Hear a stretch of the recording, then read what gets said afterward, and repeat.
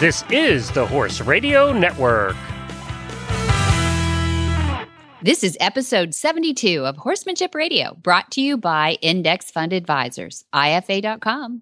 Horsemanship Radio is a part of the family of the Horse Radio Network. And today we have two scientists, sort of. One is a legitimate Dr. Veronica Fowler, and Monty Roberts, who also has been known to participate in a science trial.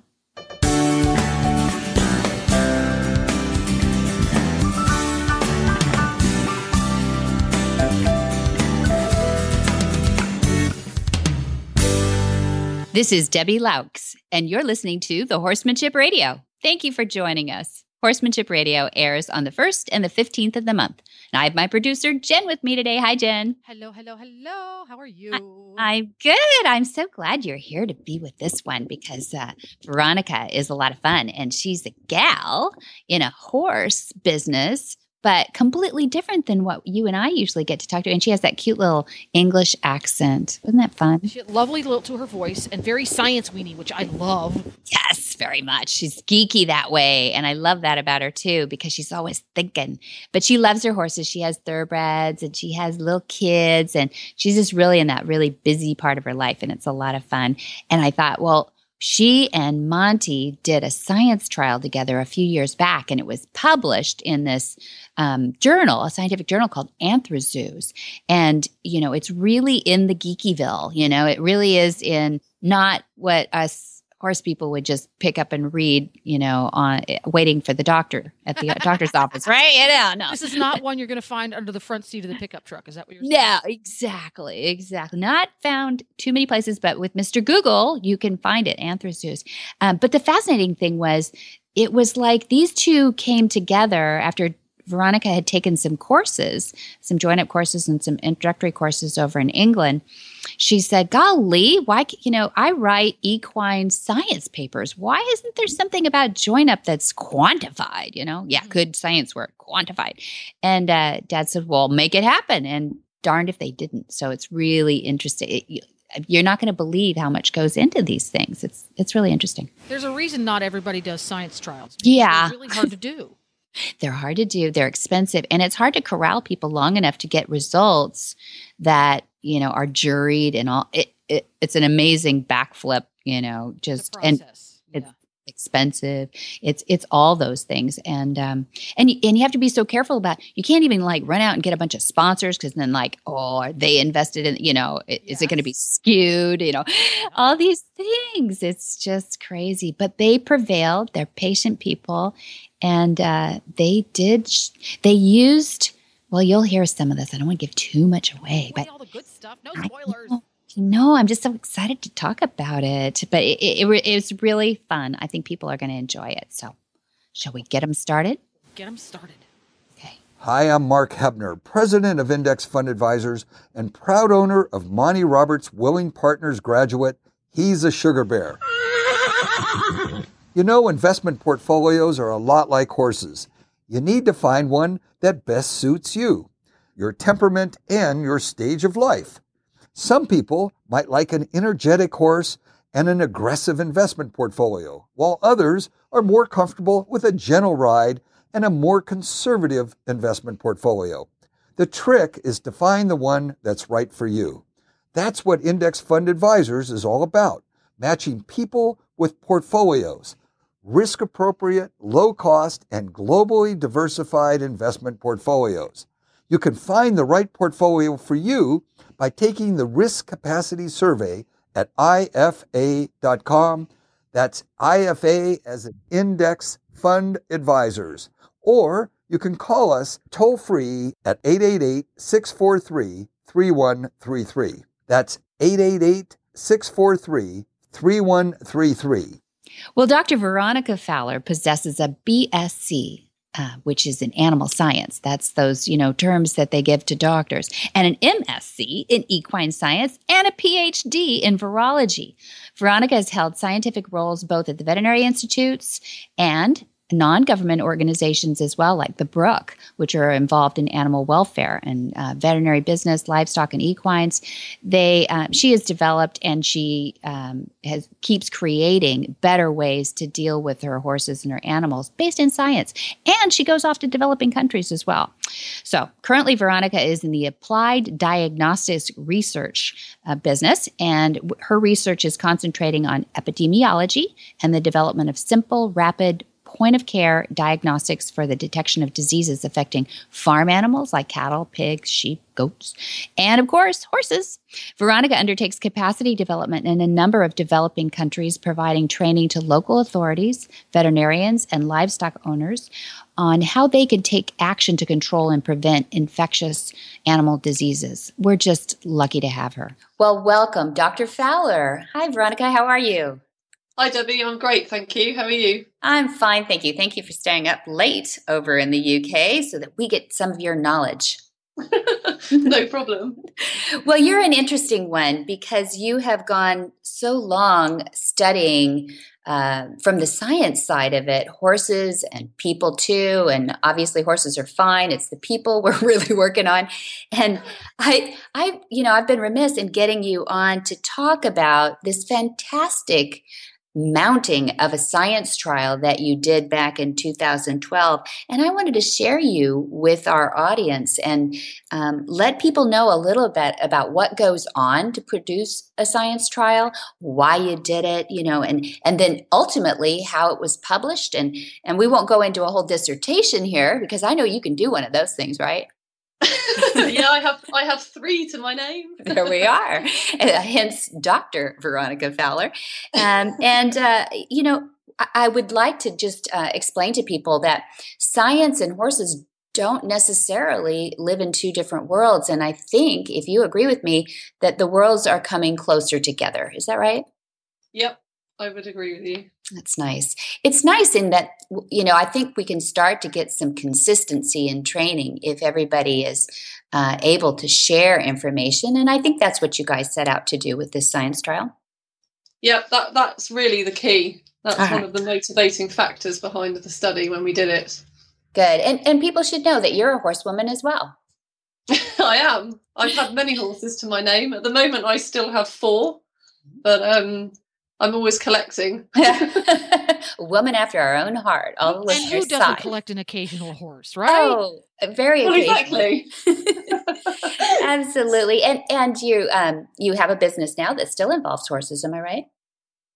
Yes, I still help people with behavioural issues with their horse and sort of communicating science advancements to the general public. Essentially, so that everybody has access to important information and it's just not held solely within the scientific field.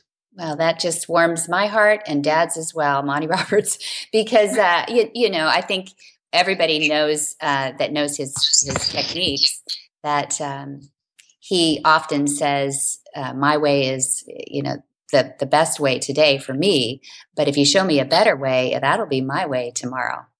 And he kind of winks when he says it, but he really means it. And he gives credit to those that have done it before. So how did you meet Monty the first time? Why did you have a relationship first with horses? Well, interestingly, I actually met Monty through Kelly. And it was quite funny because as a scientist, I'm always, motivated to learn more. As is Monty, actually. And I came across Kelly in that she runs some courses in the UK. Kelly Marks. Kelly Marks as an accredited Monty Roberts horse trainer. Right. And she ran a course called Horse Psychology. And I thought, you know what, that's exactly for me. I really want to go and find out what Kelly Marks has to say about horse psychology. Mm.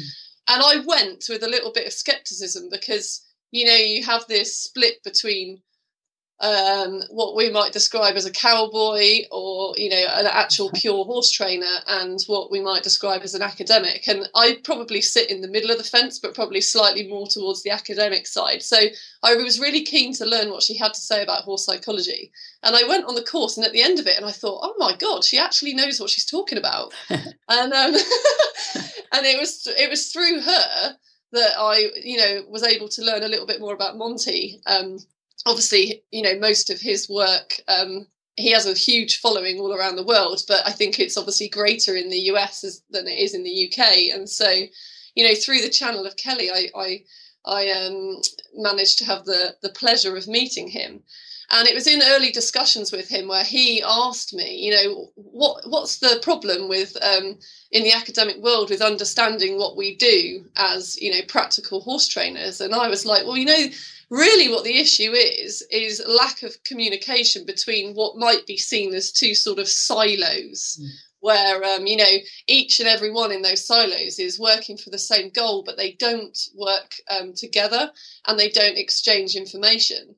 And, some of the things that have been published within the equine scientific world have been great. And we've learned so much about training techniques which can lead to confusion and abuse in horses. And we know so much more from those studies.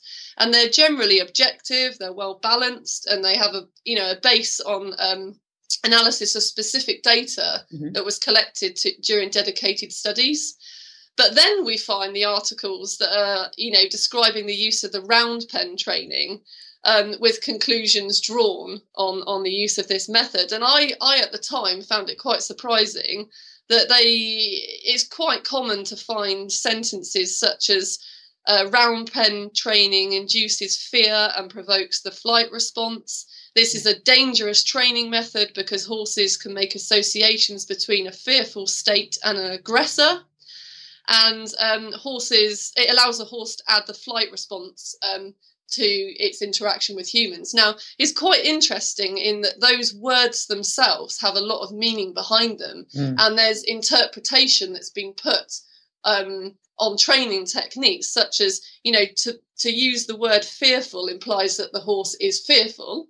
To use the word aggressor implies that that person who's in the middle of the round pen has gone in with the intention of being an aggressor, and that when the horse is moving away, that is the flight response. So I find those three words in themselves very interesting. But unfortunately, there's huge flaws in publishing things like that, in that I'm yet to see a published article which conclusively shows that horses being trained within a round pen environment are overtly fearful, they perceive the person in the middle of the round pen as an aggressor, and that training undertaken with these environments is less effective. Yeah. Now that's the justification in a lot of scientific papers as to why round pen training shouldn't be used. So really that was kind of my main motivation with my first interactions with Monty, is that, hang on, Monty's getting quite a lot of unfair press where very strong emotional words are being used, but actually they have no scientific basis to base them on. Right. So you set out to study then that on the surface first, it was just about round penning and the fairness or unfairness of it. Yeah. Yeah, I mean, basically, I had no standpoint. I don't sit on a Monty fence. I don't sit on a conventional horse training fence. I'm completely your traditional scientist, which is motivated to test a hypothesis. And with the equine science background that I've got, I'm interested in generating data that we can use objectively to improve human-horse interactions. So I thought, it's going to take a long time to convince Monty to even listen to a scientist. And then secondly, allow a scientist to actually measure the response of horses to his training. Yeah, and that's really interesting, Veronica. So one of the things that I was thinking about as you were talking about that is, what is said to be the stressors of the training? What is actually being claimed to be a stressor in the training? Well, it's probably a good idea that I describe really what they're talking about when they refer to a stressor. So a stressor, as defined, can be anything that's an environmental condition or an external stimulus or even a chemical or like biological agent which results in the activation of the stress response. Wow. And so if you can imagine, every day a horse basically encounters a range of stressors, even when untouched. And so things like certain noises and movement are essentially an environmental stressor. Mm-hmm. And every time that we interact with a horse, we expose the horse to further stressors, such as things like tack, riders, food. Even food can be a stressor. So, but the thing is about horses is that they are amazingly well adapted to environmental stressors. And this is one of the reasons why we're able to domesticate horses. Mm-hmm. And, if you look at one of the reasons as to one of the characteristics that an animal must have in order to be adaptable to domestication, one of them is essentially an adaptability to environmental stimulus. Mm-hmm. And what they kind of mean by that is anything that might cause stress. Right. So, but, having said that, we do know, based on published studies, that the application of a first saddle and a first rider, for example, are significant stressors for a horse. Mm-hmm. So if you were to look at, a normal training session and things that you might be doing in the initial training of a horse, or even remedial training for, horses that have unwanted behaviours, two of the most significant things that you can do with a horse are, one, to put a saddle on its back, and secondly, to then put a rider. Yeah, it's so unnatural, right? I mean, it's just counter to their nature. Yeah, and then in addition to that, things like forced backward movements, and lunging. I mean, those two are particularly considered quite stressful.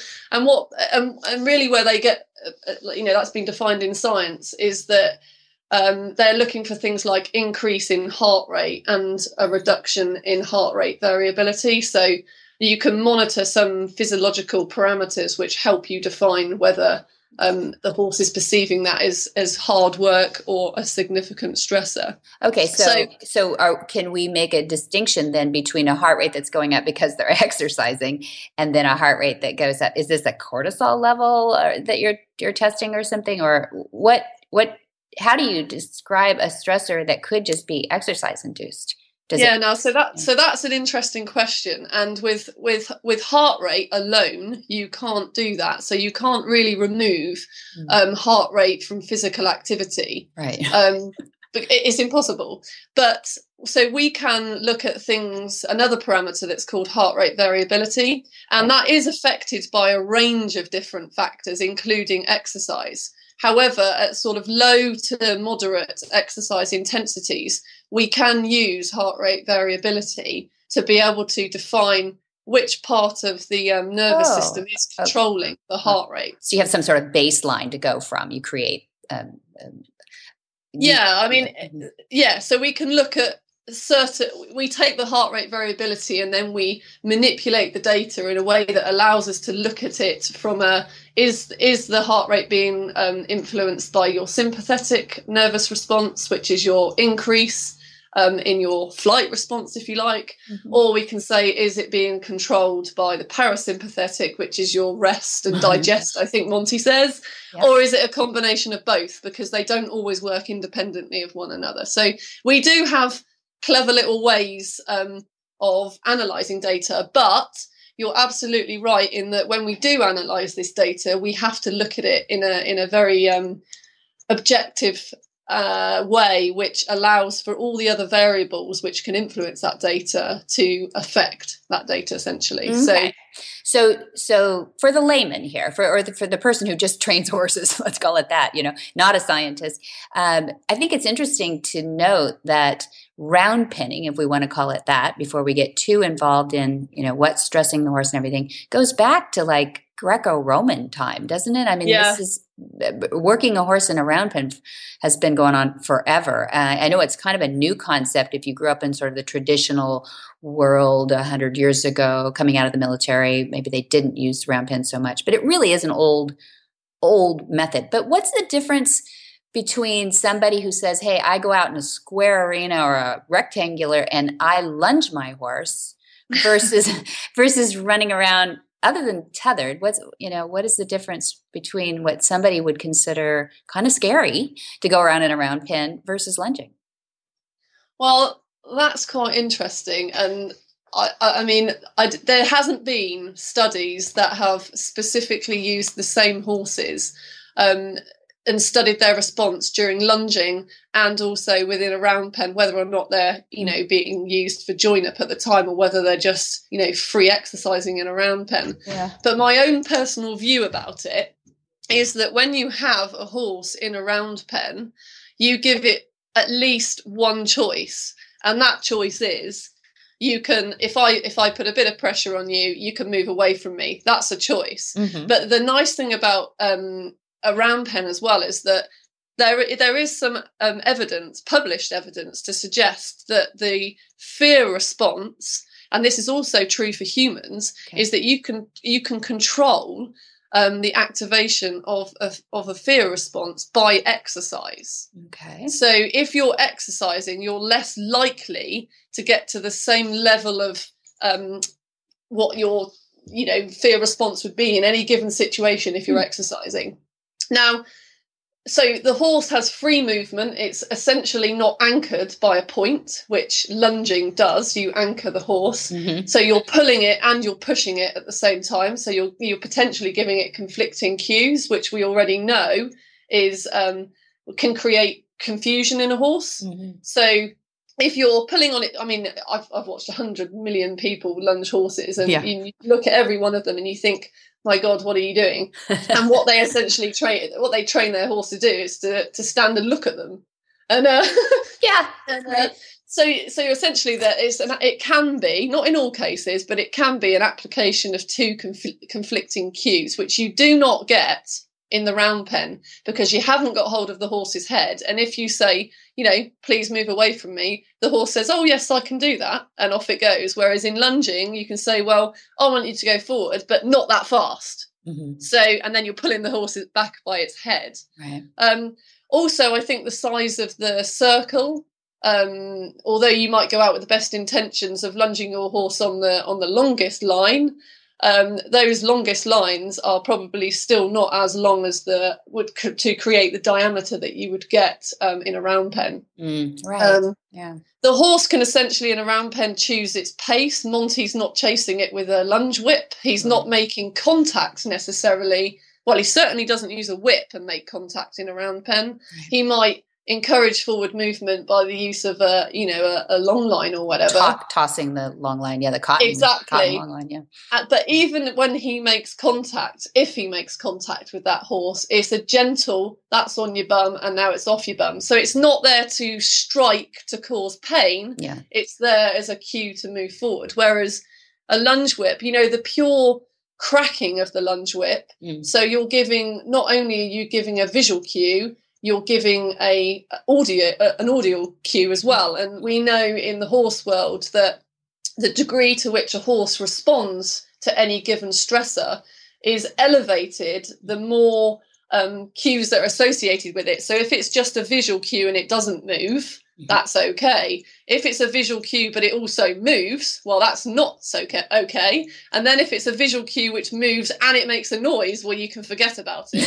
If you think about a whip, it moves, it's visual, and it makes a noise. Yeah, so that's true. You're giving the horse the worst of all possible scenarios. Whereas encouraging a horse forward with your body language as well as perhaps using the swishing of a rope behind it, you still don't have any of the audio cues. So rather than a stressor, you're really just driving the horse forward with your body language. That makes sense. But you see, it is quite interesting because there have been studies published on lunging, and actually the one that I think we're going to talk about in a minute, we had components of lunging within that study.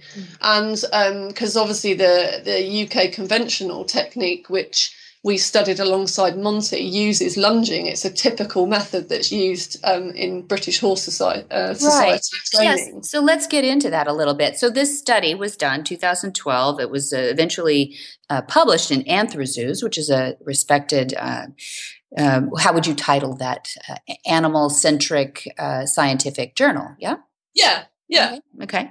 And it's basically a journal that sort of reports studies that have been done on animal and human interactions. So it's not just restricted to horses. So it's any animal and human interaction. Yeah, which is really interesting that there are these journals out there, and they're not easy. I mean, you've had two other scientists working with you on it. We should name them too. So it's Dr. Yep. Veronica Fowler and Mark. It was Dr. David Marlin, who's a world leading expert on equine exercise physiology. Mm-hmm. And we also had Dr. Mark Kennedy, who's a world leading expert in animal welfare. Right. So you all are quite learned and quite experienced at all that. So you've got those guys behind it, which is probably why AnthroZoos paid attention to this study. and I think it's so interesting to hear how the horses were chosen too. I think people would really love to hear. So how do you just pull horse names out of a top hat, or how did you do it? One of the first things, which is quite tricky to do, is to find horse owners who are willing to share their precious animals with you. But we were very lucky, and we did manage to find 14 untrained horses from a variety of places in the UK, and they comprised 4 mares and 10 geldings. And what was lovely is we had a mix of breeds, but we had a close age group, so all of our horses were between 3 and 5 years of age. Mm-hmm. So, I mean, that was a lovely grouping of horses to be able to have access to and have permission from their owners. So all unstarted, all fairly young, all, I suppose you had to make sure that they were all healthy and nobody's lame, nobody's lactating, none of this stuff. No, that's right. every single horse was checked, and they were all fit and well as per independent veterinary checks.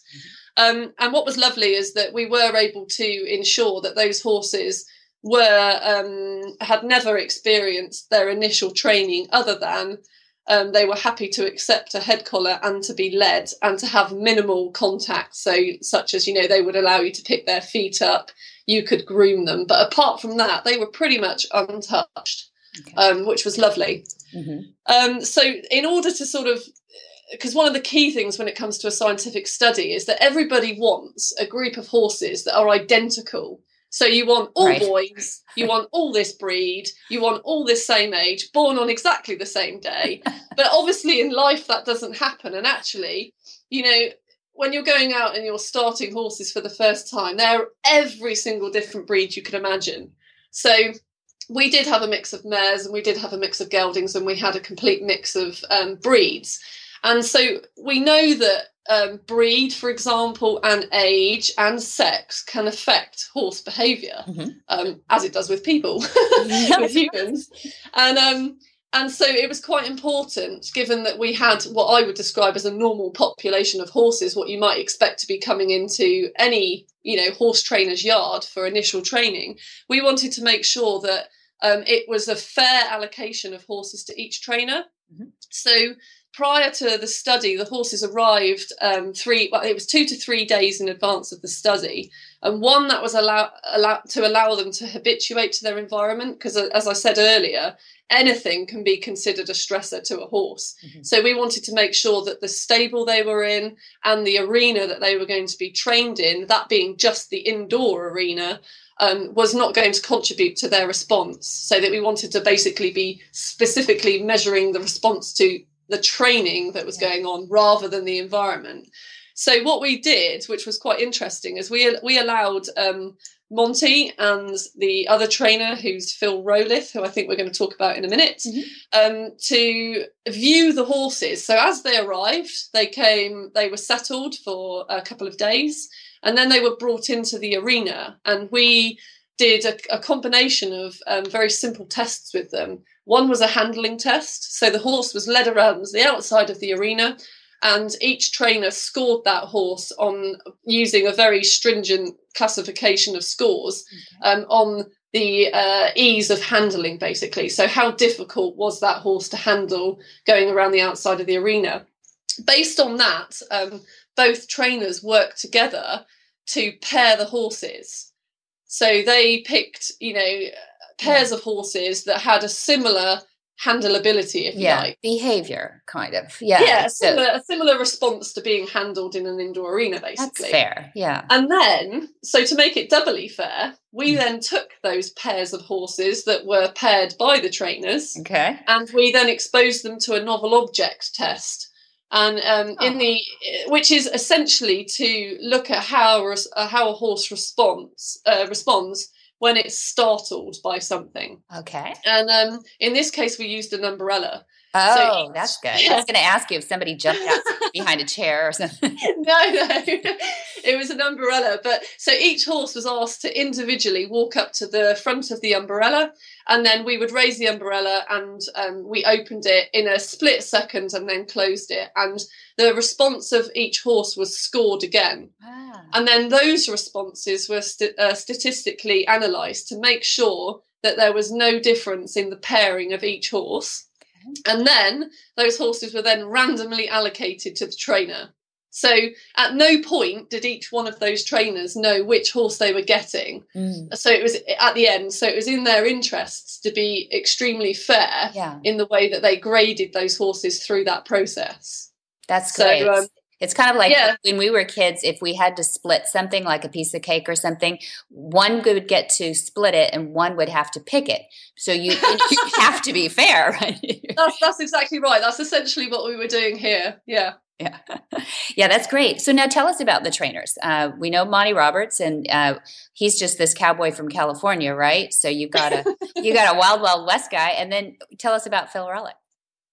Yeah, so Phil Rowlett, he was our UK conventional trainer, and he essentially represented the British Horse Society conventional training technique, which has got quite a large following in this country. And historically, it's been a huge sort of society that people have joined if they've had horses from even a young age right up until, way beyond, I don't know what age, but anyway, it's got a huge following in this country. And it's kind of the traditional way that horses have been trained, probably largely, as you said earlier, come down from the army and how the army did it. And then we've developed a horse society from that. 100 years old? How old would it be, this British Horse Society? Well, I think it's 85 years old, if I'm right, because I believe that it's probably a bit older now. So in 2014, I think it was the 85th year. And I remember it because the British Horse Society has a section within it called the Pony Club, which is for its young members. Right. And in its 85th anniversary, it was the largest youth equestrian organisation in the world. Goodness. Yeah. So we're really coming from a traditional world when we talk about the trainer in Phil. All right. And so, and the study is conducted within a university setting, as I recall, college. Yes, it was an agricultural college. It was Sparsholt Agricultural College, which is in Hampshire. Mm-hmm. And the horses were stabled we were there for 3 weeks, but we were 3 weeks training, but we were there for probably a month. The horses were stabled in an American barn. It's a lovely setup there. Mm. The stables are beautiful. The yard facilities are amazing. And we had sole access. So all of our horses were the only horses on the yard. And we had access to a huge indoor arena, which is where all of the training took place. Mm-hmm. So it was very secluded, which in itself is an interesting way of looking at it. Yeah, because how often do you get that set up? It sounds almost like you threaded a needle in history to get all the right horses in all the right setup in all the right places. And it's amazing. And you go into the heart rates, and we don't have time to go into all of that, but essentially, I mean, you got us hanging on the ends of our seats. What was the culmination? What happened? Yeah, what happened?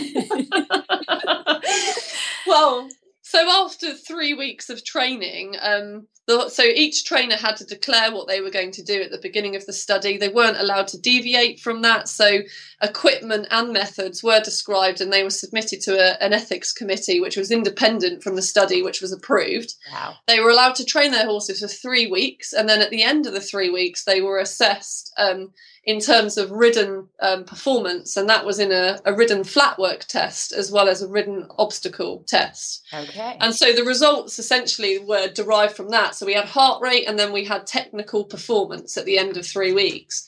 And the key findings were that during first saddle and first rider, which I've already described to you, as we know in the literature that these are key stressors, mm-hmm. Monty's horses had significantly lower maximum heart rates when compared to the conventionally trained horses. Mm-hmm. And in addition to that, Monty also had lower average and minimum heart rates than the conventionally trained horse. Now, what's really interesting is that there is nowhere in the literature that I can find as yet which has shown that the heart rate during the application of the first rider is lower than the entire 3 weeks of training and including putting the saddle on the horse for the first time. So some of Monty's lowest heart rates were actually achieved when the horse experienced its first rider.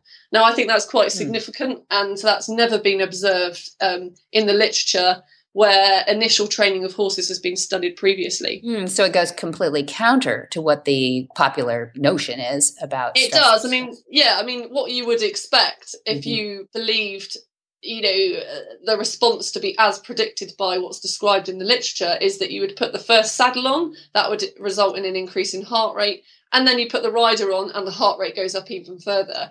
Well, we actually saw the opposite. So Monty's heart rates during the first saddle were 127 beats per minute. Okay. And then when he put the rider on, it went down to 76 beats per minute. Oh, my goodness. You'd think that extra weight, that extra predator on his back, if you want to use horse language, would increase that. So, in this study, do you extrapolate why you think that is, or do you just report?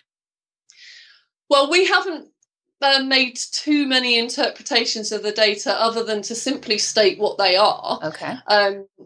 Because it's difficult to know because we only measured heart rate in this particular study as well as, technical performance. In order to understand that more fully, it would, we could look at other parameters such as cortisol and, heart rate variability. More scientific, but you said performance. So there was these final days.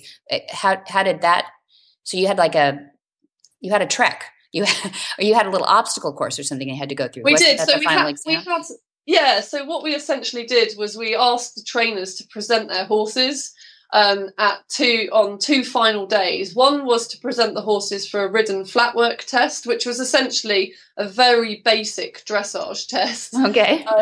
Not involving any technical moves at all. It was, trot a circle, walk a straight line, those sorts of very low level dressage training. And the second day was a ridden obstacle course where there was, a jump to do. The horses had to walk through various different obstacles. They had to go through cones. They had to back up. It was really manoeuvring the horses' feet around the arena, but with the use of obstacles over tarpaulin, those sorts of things. And that was all video recorded, and it was scored by judges who had absolutely no idea what we were doing. They had no clue that the study was going on. They watched the video of each trainer, and they were simply asked to describe the way the horse performed based on a very stringent criteria of how many days training at that point? This was 20 days training. So it was 20 days training, yeah. And so they rides.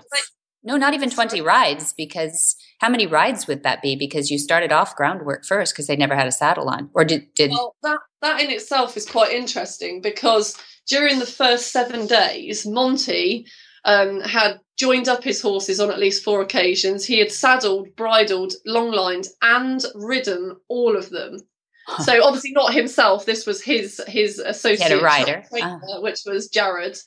And which also made it easier for the video to be scored independently, because nobody knew who Jared was. They didn't know that they were Monty Roberts trained horses, and the judges had no idea who Phil was. So although he rode his own horses, nobody knew who he was. They didn't know the purpose of the study. They were just purely asked to describe on technical performance. Interesting. So it's interesting. So Monty had actually managed to ride his horses, and in the first 7 days he was out of the round pen and he was freely riding them in the indoor arena. Whereas the conventionally trained horses, they had been saddled, they had been bridled, and they had been lunged, but not all of them had been ridden in the first 7 days. And that probably reflects in the final test days, in that there was 2 horses that they weren't presented for the final test because they essentially hadn't reached a stage at which the trainer felt that it would be safe to undertake the test. Now, those were Monty's horses or Phil's horses? No, these were conventionally trained horses. Okay. So Monty presented all of his horses. Every single one of them did the ridden test, and every single one of them did the obstacle test. Whereas Phil's horses, he had 2 that didn't do the obstacle test because he felt it would be too dangerous, and 1 that didn't do the ridden test just because he hadn't had enough time using his methods to be able to get those particular horses to a stage at which he felt it would be safe and fair on the horse to do the test. So it sounds like, at least in this group, in this controlled environment, if you were to choose which training method you would want to use on your baby, your 4-year-old horse, what would you use? Fair question. Well, you're making me get off my fence now. Yeah, that's true. Okay, stay fair. Never mind. I'll ask Jen. This is very interesting for me to listen to because having been a Pony Club member for many a year and a graduate, I am very, very familiar with what is being referred to in this conversation as the traditional method. Yeah. And like any training method, when used by a human, you can do it well or you could do it poorly. But even when it is done extremely well, it lacks the same effectiveness and the same universality that the language of Equus does, in that some of those horses flunk out. They basically flunked out. They didn't get to the end to take the test. They flunked out of school. Whereas using the language of Equus, none of the horses flunked out. Every single one of them passed the course, and they didn't have to grade on a curve. Yeah, that says a lot to me, in that by using the horses' innate language, we are literally setting them up for success, and providing that the human holds up their end of the bargain, you're going to have 100% success. I love it. That's right. And another thing, I mean, it's interesting that you've put that in the context of horses, but it's exactly the same with children. If you enforce a one style only teaching, you will find exactly what you described. Some will succeed, some will drop out.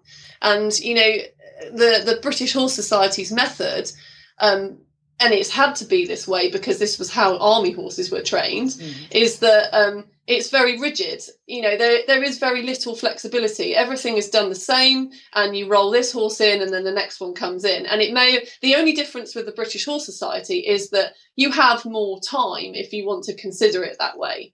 Whereas Monty's method, it's got a lot more flexibility.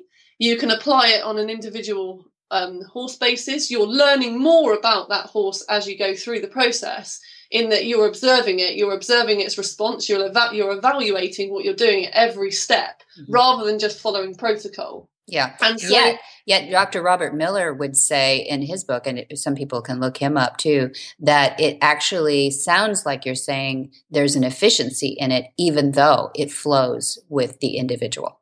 Yeah, that's right. And you can see that reflected in the results of this study, in that basically Monty's method over 20 days of training was more efficacious because he presented all of his horses at the end of the study. The welfare of those horses, as defined by heart rate within this study, was significantly better than the horses being trained using a more rigid type of approach. Yeah, fascinating. So thank you, Veronica. That is just amazing.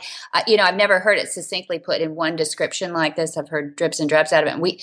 I hope there's a documentary on this sometime. That's why she's a scientist, Debbie. Oh, she's good, isn't she? That's right. That's right. I feel smarter in her presence. or the opposite with me. I'm not kind of like, I don't know anything about this stuff. Well, this is fascinating. Really, I knew that there had been a study done, but I didn't know how it worked. And when they write these things out in science magazines, my eyes tend to glaze over about the second paragraph. No, but having Veronica, who's a horse person, explain it to us in accurately, because you were involved in the scientific study, but in layman's terms and horseman's terms, it makes so much sense. I totally get how the study was done and how what the results were and the data that was collected. Fascinating stuff. Gold stars and sparkles. Yeah. Thank you, Veronica. I do appreciate you just purging that too. And we'll have to have you back on to talk a little bit about what you're doing over there in the UK too, because there's more exciting things coming down the pipeline, I know. And there's more questions that I had on my piece of paper here to ask you too. And we do want to keep up with the direction you're going because we think it advocates for the horses, and that's why we're here. Yeah, and it provides a channel to access information where you might not necessarily go looking for it. So it's these sorts of interviews that you're doing, I find wonderful because it's a different way of communicating. It's a different way that people access information, and I find it really valuable. Great. Well, I hope everybody will share Veronica, tell people about Horsemanship Radio and the Horse Radio Network, and get this information out there so that we can be better for our horses. Yes. Thanks very much.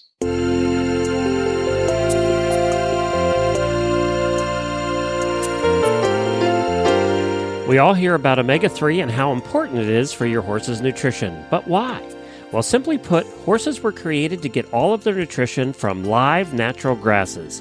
Omega-3 is an essential fat found in many types of live grasses, and it's critical to the horse's health. If they were living on live grasses 24/7, they would be receiving enough omega-3. But in today's world, most horses are fed commercial feed and forage as their primary nutrition, and most of these are lacking in omega-3. That's where Omega Fields comes in. All of Omega Fields flax-based products provide a balanced, essential profile of omega-3, 6, 9, and may be helpful in alleviating problems related to skin, coat, hoof, joint, and sand colic. One of Omega Fields' terrific products is Omega Horse Shine.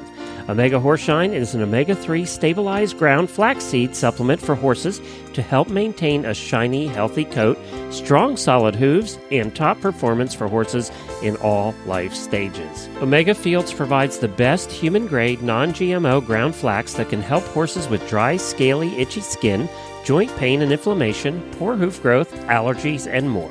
Don't just listen to Debbie and I. Alexandra, a customer of Omega Fields, says any horse I ever own, I will feed them Omega Horse Shine, and I will recommend it to anyone. You can get your Omega Horse Shine today at omegafields.com, or just for our listeners, get 15% off using the coupon code Monty2015. All one word, it's Monty2015 for 15% off your next order at omegafields.com. That's omegafields.com.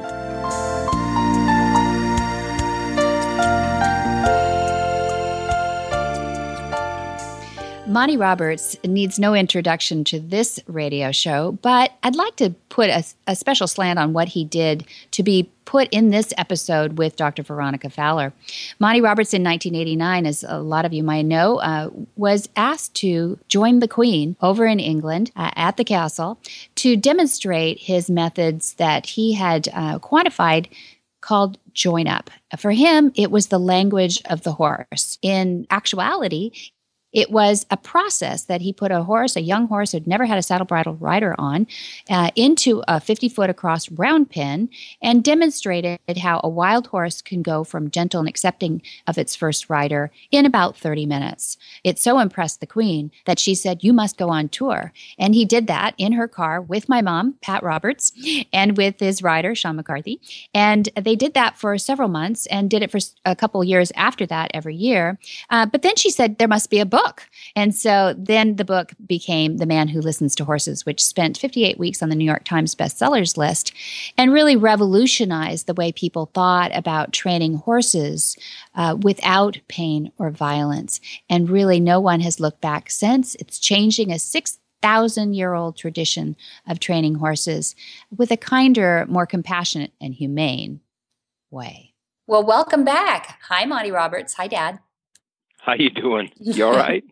Yeah, good. We were excited to get you back on because I know you're in the midst of your summer explosion of courses at Flag Gazette Farms, and you've got a lot going on. And you've got Jamie Jennings is coming in for August, and you've got some people coming back for your Gentling Wild Horses course. So some parts are Old Home Week, and some are brand new adventures. So what do we have to look forward to in the Gentling Wild Horses this year? Well, I never know because they're wild. Uh-huh. But they are bringing in quite an array of horses with varying degrees of wildness, all the way from completely Mustang to horses that are just untrained and off the pasture, and so it's going to be good. And we have one coming from the Queen Stables that will add to it. Not a horse. Girl. Yeah. Not a horse. No, yeah. A student. Yeah. A young lady that has shown a tremendous propensity to learn and a desire to get good. So fantastic. It'll be fun. It is fun. I mean, it was so fun last year, and just a real breakthrough in the courses that you offer. I think too, having the BLM Mustangs, and then Random, who was, some people can listen back on some of those episodes, but he was an amazing abuse case. Yeah, he was. And we have Joanna Lowe's coming back from Wales, right. And Joanna was on the course. That was the first thing that she did with us last year. And subsequent to that, I had a word with John Whitaker, the leading show jump rider of the world, I guess you would say. He's the paternal leader of show jump riders. And it's so great to be in this position, because I simply said she just would love it if she could come and work for you for a couple of weeks. And he just looked at me and he said, if you recommend her, I'll take her on for a couple of months. And so she's had a chance to start his babies this year, and she's just flying about it. So she should be. That's fantastic. And she's so talented. But have you got a progress report with the Whitakers yet? I got an enormous progress report. John Whitaker said, I'm a man of few words. She is terrific. She's brilliant, he said. So it was, that's a good enough report from me. Yeah, that's good. That's good. She's a good horse. That's fantastic. Well, the reason I wanted to have you on, there's a lot of stuff flying around the social media these days about training. It seems to me there's the camp over here that says stuff cookies down their throats and have no discipline. And then there's the other side of the spectrum, which seems to be, get them before they get you, whack them and then, rub it off. It didn't happen. And there's just all kinds of craziness out there. And, I know that you believe that horse training has become more transparent, less mysterious in the last 20 some years, but I'm more confused than ever about how people choose trainers. And I'm kind of wondering, do you think this transparency is good for the industry? Or how does the person who's just gone into horses in the last couple of years, how do they find their way? Well, I think it's terrific for the industry. As you well know, I am not a technical person, and so I don't understand how a telephone can make a video for you and all of that sort of thing. But nothing is hidden these days. Transparency is not only the order of the day, but it's unstoppable. Everybody knows what everybody's doing. It's just incredible. And that's ultimately going to be a good thing, Debbie, because I've said all along that people hid their eyes for 6,000 years, and they just said, bring him to me when he's trained, and, I don't want to see that, and things like that. Well, today, you have to see what's going on. And there will be this disparity. It's an inevitable thing that some people will say, I never want to do anything to him that would cause him to be uncomfortable. Yeah. And they'll make lapdogs of horses.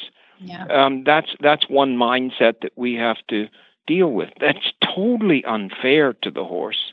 Absolutely unfair. What you're doing is saying that the horse ought to become more human-like, and we'll just take him out of his own elements and his own instinctual characteristics, and we'll cause him to be a lapdog. And ultimately, it will cost him his life, probably, because he doesn't know how to be a lapdog, doesn't want to be, and shouldn't be. On the other hand, there are still these people, and they're proving that we have a lot of work to do yet, because there's these people that are steadfastly stating that you have to hurt him before he hurts you. If you don't hurt them, they'll eventually attack you and hurt you and all these things. So you got to get a whip and beat them. And they say some horrible things about the comparison of a horse and the children that they would love to beat up too, because every child, particularly the boys, they need a good beating every now and then just to keep them straight. And you and I both know that that isn't the answer. Violence is never the answer. So where is all this? Well, the more transparency you have, the more likely we are to start bringing people to the middle somewhere, making sense and causing common sense to win out in the end. The ones that aren't against discipline of any kind will eventually go to the emergency room and get their cast on and say, I never want to be around horses again. And that's a shame. That's probably a good thing. That they're not around horses again. Not a good thing that they have a cast on, but I don't want anybody to be hurt.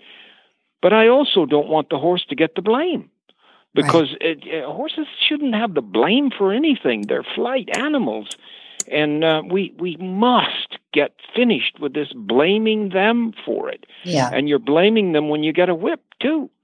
So I'm happy with the way things are going, although I'm totally frustrated with how long it takes to get there. No. Yeah, you've been at this a while. How long have you been out pounding the clinics? You've been out in public audiences?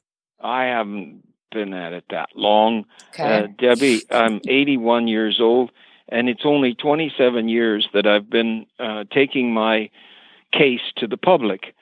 So I'm a child yet, and I was just this morning working with a man who's a tremendous horseman, I think, and explaining to him the shortcomings that I see in myself and blaming myself for taking so doggone long to learn about these things, because I come up with things that I don't know time after time, and it's exasperating, but it does take time. And the bad news is that it takes a long time to learn. The good news is that if you keep at it, you'll ultimately learn it. Okay. So we just have to keep you healthy is what you're saying, because you're peeling that onion back. But so when you learn something new, is it usually driven by the fact that you've come across a horse that you've just never quite seen before? Or is it that you recognize something in a horse, just serendipity? If I learn something new, Debbie, it's 99% of the time some horse that finally got through to me. They've been trying to teach us for 6,000 years. Right. And really, I mean, it's nature. I don't want to be facetious about it, because they haven't actually consciously been trying to teach us. But their nature, their instinctual behavioral patterns have, in fact, been working on our brain to try to get us to understand them better. And man, we are a tough set of students. Yeah, this is why we say horses are such good teachers. I think when people understand that, it's because they are just honest. They're just in the moment telling us what's right for them and what's wrong for them with them, and or for them from you. So I think that's what you mean, is that they're just reacting. That's all they've got. They can't tell a lie. So and how much better off would we be if none of our teachers could lie? And most of our teachers can lie, and a lot of them do lie. Some of them lie without even knowing they're lying, or else promulgate a falsehood, if you will, even though they think it's probably the way to go. We can be, consciously driven to a particular conclusion without having the evidence to back it up, and that's a lie too, of sorts. Okay. So horses can't do that. They just state their case.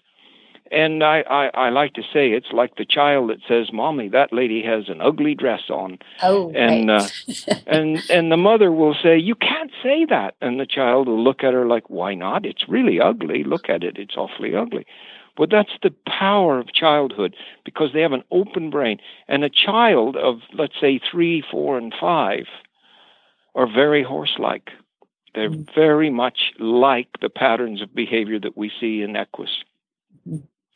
Because they just act on the moment. Yeah. Well, and they act on the moment, and they have no axe to grind. You know, they just simply don't try to twist the facts. They go with the flow, and I just love it working with horses. It's frustrating to work with a lot of adults that have their own agenda and try to twist things around. It's difficult. And that's the frustration that a lot of people feel, and it drives them to dominate and forcefully attempt to train adults, which we've seen recently in some of these people that just go off the deep end and start talking about beating up children and beating up adults and advocating for the death of adults so that they're not around in the horse business any longer. It's really, it takes me back, you know, it really stops me cold. It does. It sounds like the 50s, doesn't it? Back to the days when a few trainers were really the gods, and they kind of told you. Do you think that they really do believe that the horse has an agenda? Or is this just anger that it's been taught into them because that's the way their daddy did it? Well, they seems to be angry. Both ways. In England, you say he's taking the mickey. Taking the mickey means he's faking it. He's trying to just get his way by faking it. Yeah, talking about the horse, he's taking the mickey. Over here, we'll say he's just being a jerk, you know, and he needs the hell beat out of him because he's just you know, he doesn't really want this. He's just doing it because that's the way he is. And his mother was the same way, you know. They often will say the mother was the same way. And the mother happened to be trained by the same guy. And they ultimately respond in the same way. And they really do. The mother was the same way. It was human failure that got her that way. Yeah. And in every case, it's human failure. I say every case. I suppose there's 0.1% that are born with some gene for being aggravating, but 99% of all horses are responsive to good training and just as responsive to bad training. One thing gets you good results and the other gets you bad results. And those trainers that are consistently getting bad results, they're doing bad training. Yeah. So you did something interesting a few weeks ago. You went off to Las Vegas to speak at a conference called Barkbusters. It's a group of trainers of dogs. Why did they invite a horse guy to come talk to a group of dog trainers? Well, yeah, generally it's the female of the pair, you know, and it was this lady that loves horses too, and read my books and saw a very strong similarity between what they do with dogs and what I do with horses. And she was the one that coaxed the father or the husband into inviting me to come. They have a daughter that loves horses too. So there was an element there that was similar. It turns out that they have created a global organization, a lot of trainers of dogs that are very similar in mindset to what I do. A really nice group of people. And Debbie, they took me on like I was a long-lost son. It was unbelievable how good the response was to the things that I had to say. And you know why it was so good? It was so good because they've heard other horse people saying silly things about using the forceful discipline and stuff like that. And they don't do it with dogs. I don't know what they do, really. But when they say they do not use violence, when they say that they get good results and they build a large organization because they get good results, then they impress me. And so I went to do it. I'm not stepping into the world of dog training, believe me. Oh, okay. No, I'm not trying to tell At 81, you weren't going to take a little left turn in your career? Or yeah. Although Well, my good. wife is going nuts with it. She is. She's the reining and mom have gone together for the last couple of years. She's doing really well. I'm proud of her, right? Yeah. Yeah. Well, amazing. The reining, yeah, but what about her dog? Oh yeah, that's true. She has both going. Oh, she goes to more dog shows now than she does horse shows. It's well, just that might be incredible. true. But He's she doing found pretty well, she found what we'll call a good dog. Yes. And she loved every dog she ever had, and they were good dogs, but this one is pretty special. He likes the agility. Yeah, he's really good at that too. Yeah.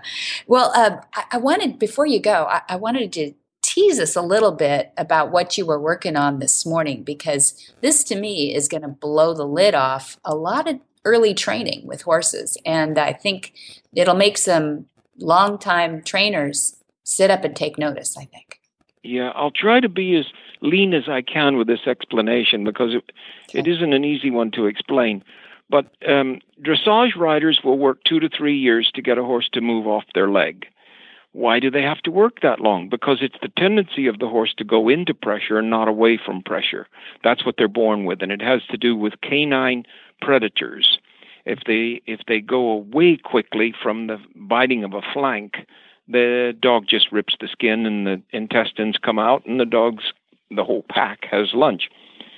Dogs have to live too, so I'm not being terrible about that, because in the wild, that's the way it is. But anyway, here we go training horses. We ride for 2 or 3 years before we ask a horse to change leads, flying changes, that is, at the canter the full time. And why do we wait that long? Why do the dressage trainers wait that long? Well, they don't start riding them till they're 3 or 4, and then they work that long to get them to change their innate behavior to move off the leg. Then they can push over and change the lead behind. Otherwise, you get disunited, or left lead in front, right lead behind, and vice versa. Mm-hmm. So when you stop to think about it, the Western Division, the show jumping and stuff, and you get all the way over to the other end of the spectrum and you come to the racing thing, when does the racehorse get to learn to move off pressure? Well, he doesn't, because the legs never even reach there. If you ride him for 6 years, you still don't teach him to go off pressure. Racehorses don't learn it. So the first time they ever confront pressure into their flanks is when they go in the starting stall and the foot rails in there jab them right in the flanks. Mm-hmm. So they go into that pressure and they lean over and their feet go way off to the side and they look like a 45-degree angle standing in the starting gate. And it is true that 50% of all the racehorses at least lean on the starting gate rails. So if they're leaning there, they have to straighten up before they can start. That costs them 1 length per race.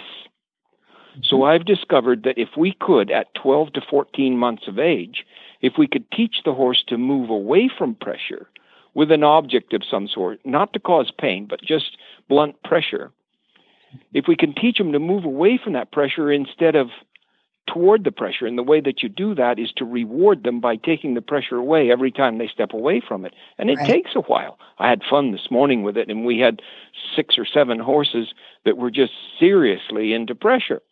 And convinced this owner of lots of horses that all of his babies ought to be trained to go off pressure. Because then when they go to the starting stalls and they go in, the rail touches them, they come off. I'm only 32 horses into this.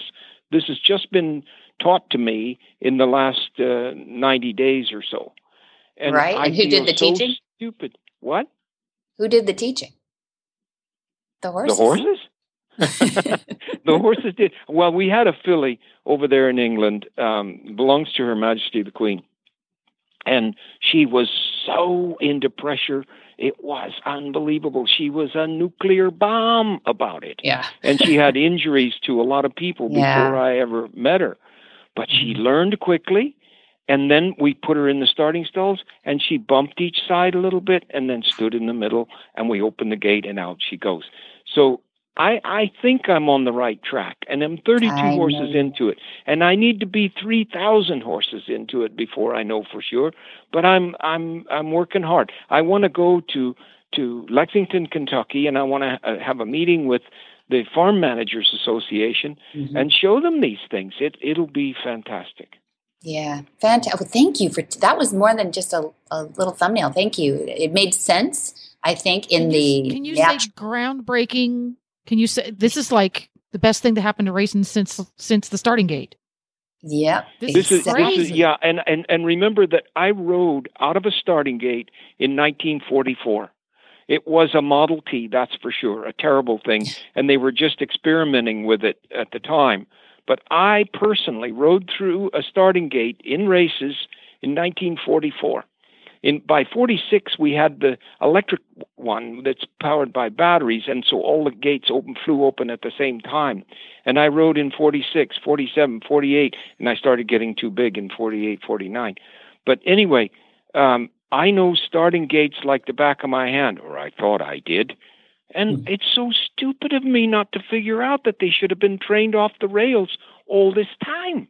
And I am the number one man. They've always had rails in them, right? They the world over. Always had rails in them. Yeah, and I am the first name of a living modern day horse handler that you'll find if you go to that Wikipedia or Google starting gate. I'm the first name. I didn't know that till yesterday. It's incredible. I didn't even know I was in there at all. But there I am, because I have done more horses globally than anybody else, and I'm the inventor of this protective blanket. But remember that's fixing the problem after the fact. That's right. The blanket protects them from the rails. But they don't need protection from the rails if they don't want to fight the rails. So if we train them early not to fight the rails, yes, it'll be the breakthrough measure adopted by the racing industry that will be number one, in my opinion, since racing started. Boom. There we go.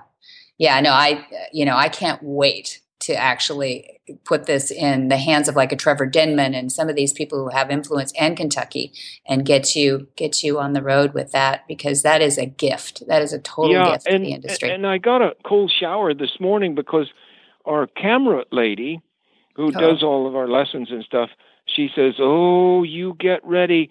They're going to come after you because you've got that cane with a tennis ball on the end of it. You've got that cane, and they're going to think you're beating this horse up when you do this." And all it's a cane that I place on the flank of the horse, and they come into it with a tennis ball on the end of it, so it can cause no pain. It's blunt pressure. Just pushes, yeah. Yeah, and it's like the heel of your boot. It's it. Very much like the heel of your boot, really. If you push, if you could push that hard with the heel. Yeah, if you could push that hard, and so they'll push into you and push you over, and maybe even kick you, because it's what they've learned to do to survive from the canine attack. Right. But anyway, when they step away, you take it away and you reward them.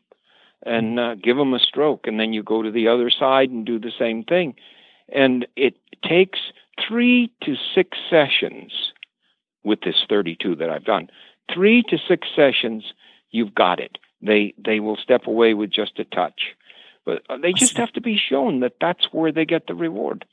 Yeah, that's it. Fantastic. Thanks for that tip. Got any next week? Well, any other discoveries that will change the world? Just we're here. We're here to record them. Well, horses, thank you for that. It's that they tell me there's over 7,000 equine science courses around the world now, and we haven't found one course that has a module on into pressure. And to me, it's the most important characteristic that the equine has in terms of learning how to train them. It is a negative, that's for sure, but all they have to do is be shown that there's another way, and they'll adopt the new way if that's where they get the reward. Right. Proven, because people have been changing leads and doing different things in training forever, where we'll get the horse to adapt the into pressure to us. We don't ask them to do it the other way around. So that's already a proven concept. So, all right. Well, thank you very much for joining us today. I'll let you get back at it. I know you've got more work to do today. We do. Yeah, we have a lot more work to do today. And it's hot in California. It's really hot here in the middle of summer. Thanks, Dad. Well, we'll look forward to seeing you at Mounting Special Training. next week. Give my best to all 6 listeners. Yeah, thanks. Well, shh. How many listeners do you have? How many do we have, Jennifer? Oh, you're asking the wrong gal. There are the lots. We just have lots and lots of listeners. More than 6. I think more than 6. I think at last, we can cut all this out. At last, the graphs and things that Glenn sends me, I think it's 40,000. Oh, that's good. That's a bigger audience than I've ever had. Well, let me just tell you that I'm so excited about this that I want the world to know about it. And I knew that you had more than 6 listeners, but even if you didn't, if it was just 6, I would be happy because I'm able to start the ball rolling to get it out there. And it's incredible how these things get hidden for so long, and now I'm able to bring it out, and I'm rehearsing on you as to how to present it. I know. You know what I think is really funny? This whole conversation began with transparency in the culture, the equestrian culture, and depending upon who came upon this light bulb moment, if we use a blunt object to gently put pressure on a horse and teach him that moving away from the pressure is a reward at an early age, he will start from the gate better, and he will also start from the gate with less stress. Depending upon who came across that may have been also hidden away, and the only people who would know about it were certain people, because that would give them an advantage at the track. But because you discovered it, everybody gets to know. Well, exactly, and I discovered it at a time when the technical aspects of our lives will allow it for a lot of people to know. And think how many horses will be improved in their life by it. Especially the ones that have the meltdowns. Those horses are a lot more likely to have a successful life. Whisper the language of the herd. Listen, you don't have to say a word. It's time for Jamie Jennings to fetch an email from Monty Roberts' inbox and share a morsel of Monty's wisdom in a little segment we like to call Ask Monty. Leave this world a better place than mine. The magic in the language of the herd. Dear Monty, my Western horse's gait is rough. How can I appear to have a good seat in the show ring? Monty's answer. There are 2 major factors involved when it comes to presenting a pleasing appearance on a Western horse while sitting at the trot. They are the gait of the horse and the ability of the rider. Third, there is a minor facet, and that is the equipment that is used. While the gait of the horse is inherent property, there are things we can do to modify it. When a Western horse trots in a rough pounding fashion, he is typically far worse the faster you trot. If one can concentrate on training your horse to trot very slowly, the roughness is reduced dramatically. The rider can improve the look of the trot by carefully studying all of the factors involved in sitting smoothly while trotting. The rider's ankles usually play a significant role in acting as shock absorbers at this gait. The knees, thigh muscles, and certainly waist and upper body can all be trained to provide a judge with a more aesthetically pleasing picture. Equipment, while a relatively minor factor, can also come into play in an effort to cause the trot to look smoother. A very low cantle will generally accentuate the bouncing motion of the rider's posterior. A saddle that is slightly more elevated in front and rear will help a rider to appear more comfortably nestled at the trot. Loose clothing with fringy projections would tend to accentuate the trot. Even the hairdo will sometimes magnify the roughness of the horse's gait or cause it to seem smoother. A Western saddle that has a deep, softly padded seat will allow for a smoother looking ride than a sleek, hard leather one. It should be sure that all loose saddle strings and other appointments to the saddle are firmly fixed in place so that you see less movement as you view the overall picture. One should be ever mindful of the fact that a firm, fit, healthy human body is far easier to present as attractive while riding than a body that is out of shape. Fitness has nothing but positives to offer humans and horses alike. Fit individuals tend to live longer and have healthier and happier lives. For more of these insights into good horsemanship, go to www.montyroberts.com and click on the orange banner that says Get Free Horse Tips. Hi, I'm Monty Roberts, and I'm dedicated to training horses without pain. You can learn to do it too on my Equus Online University. Western, English, the beginner, or the advanced rider. It doesn't matter. You can connect with other students online too, on our forum, and there's a new lesson every week. It's a lifetime of learning for you on my Equus Online University at montyroberts.com. What in the wide, wide world of sports is going on here?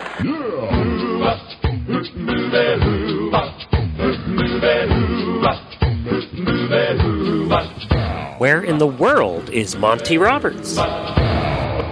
Monty is looking forward to meeting some new friends, two-legged and four-legged, back at Flag Is Up Farms on September 24-25. It's coming up fast. The Riding with Respect.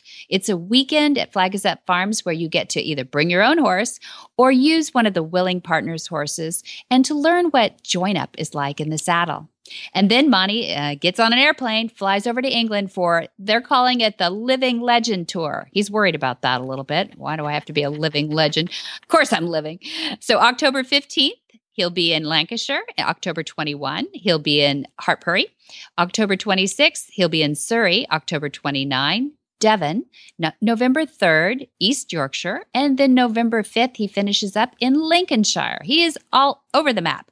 And we're really happy to be on our 25th year of touring in England. I got a quick question. Riding with Respect. Does someone who's interested in going to the Riding with Respect class, is there a prerequisite that you have to have attended before you do that one? No, that's what's so wonderful about it. We don't even know who's going to show up, but we do gather a little information when they register, like their size. I know that's always a fun question, but we have to match them with an appropriate size If horse. you're 5'2", you don't want a 16.5 hand horse. You don't need one. Yeah. And if it's a big old guy who's 6'2", we'd like to have a little wither under him, so you don't want to be sitting on a 14-hand pony. Yeah. No, that wouldn't be right. So fortunately we have a range of horses here, and some people have opted to bring their own horses too. So that's all good. And no, we meet who we have at the gate, and we're happy to.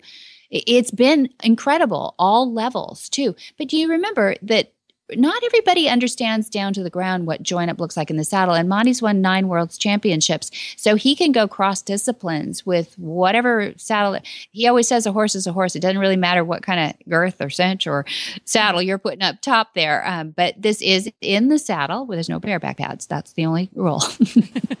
So this is in the saddle work for, it's open to riders of English or Western disciplines. Yep. Mm-hmm. Absolutely. Whether you are a professional rider or an amateur rider. Absolutely. Whether you have your own horse to bring along or would like to use one of the willing partners' horses. That's right, because we have people come from all over the world for this. Mm-hmm. And this thing is available to anybody who wants to sign up, and you can get all the details at montyroberts.com. Am I right? That's right. That's right. Or if you want to get more information from a real, live, and friendly human being, you can call 805-688-6288.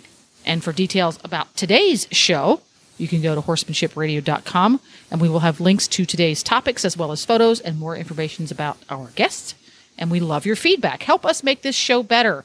We want to find out what you want us to talk about. You can go to Facebook at Monty Roberts. Just go to Facebook and put the little search bar at the top, Monty Roberts. Or you can go on Twitter and follow Monty on Twitter. Does he tweet while he's in England, or does he have someone tweet for him? I do all the tweeting out, but it's his, he either says put a quote in there or tell him where I am or whatever. So I actually push the buttons, but he's very involved. There we go. If you can follow him on Twitter. It's Monty_Roberts. Mm-hmm. And you can get the app to have the Horsemanship Radio Show as well as all the other cool shows on your phone with you wherever you go. It's for iTunes or Android. Just go to your app store and search Horse Radio Network. You can download it. It's free and easy to use. Yes, do that. That is the best way, you guys. And it's always in your face there as soon as you look down at the phone. And that's what I do, killing time all the time. I use it all the time because I'm in the car a lot too. Yeah, so it's a great way to while away the hours on your commutes, isn't it? Oh, I'm telling you, because I do that 3-hour commute each way, each week. Yeah, it's bad. Oh, it's just by LAX. It's not bad traffic at all. Pah! No, it's bad. So, and I make sure we thank our sponsors there who make us happen. And it's IFA.com, it's Omega Fields, and it's MontyRobertsUniversity.com. And be sure to visit all the other great shows too on the Horse Radio Network at www.horseradionetwork.com. But girlfriends, until next time, have many happy horse hours.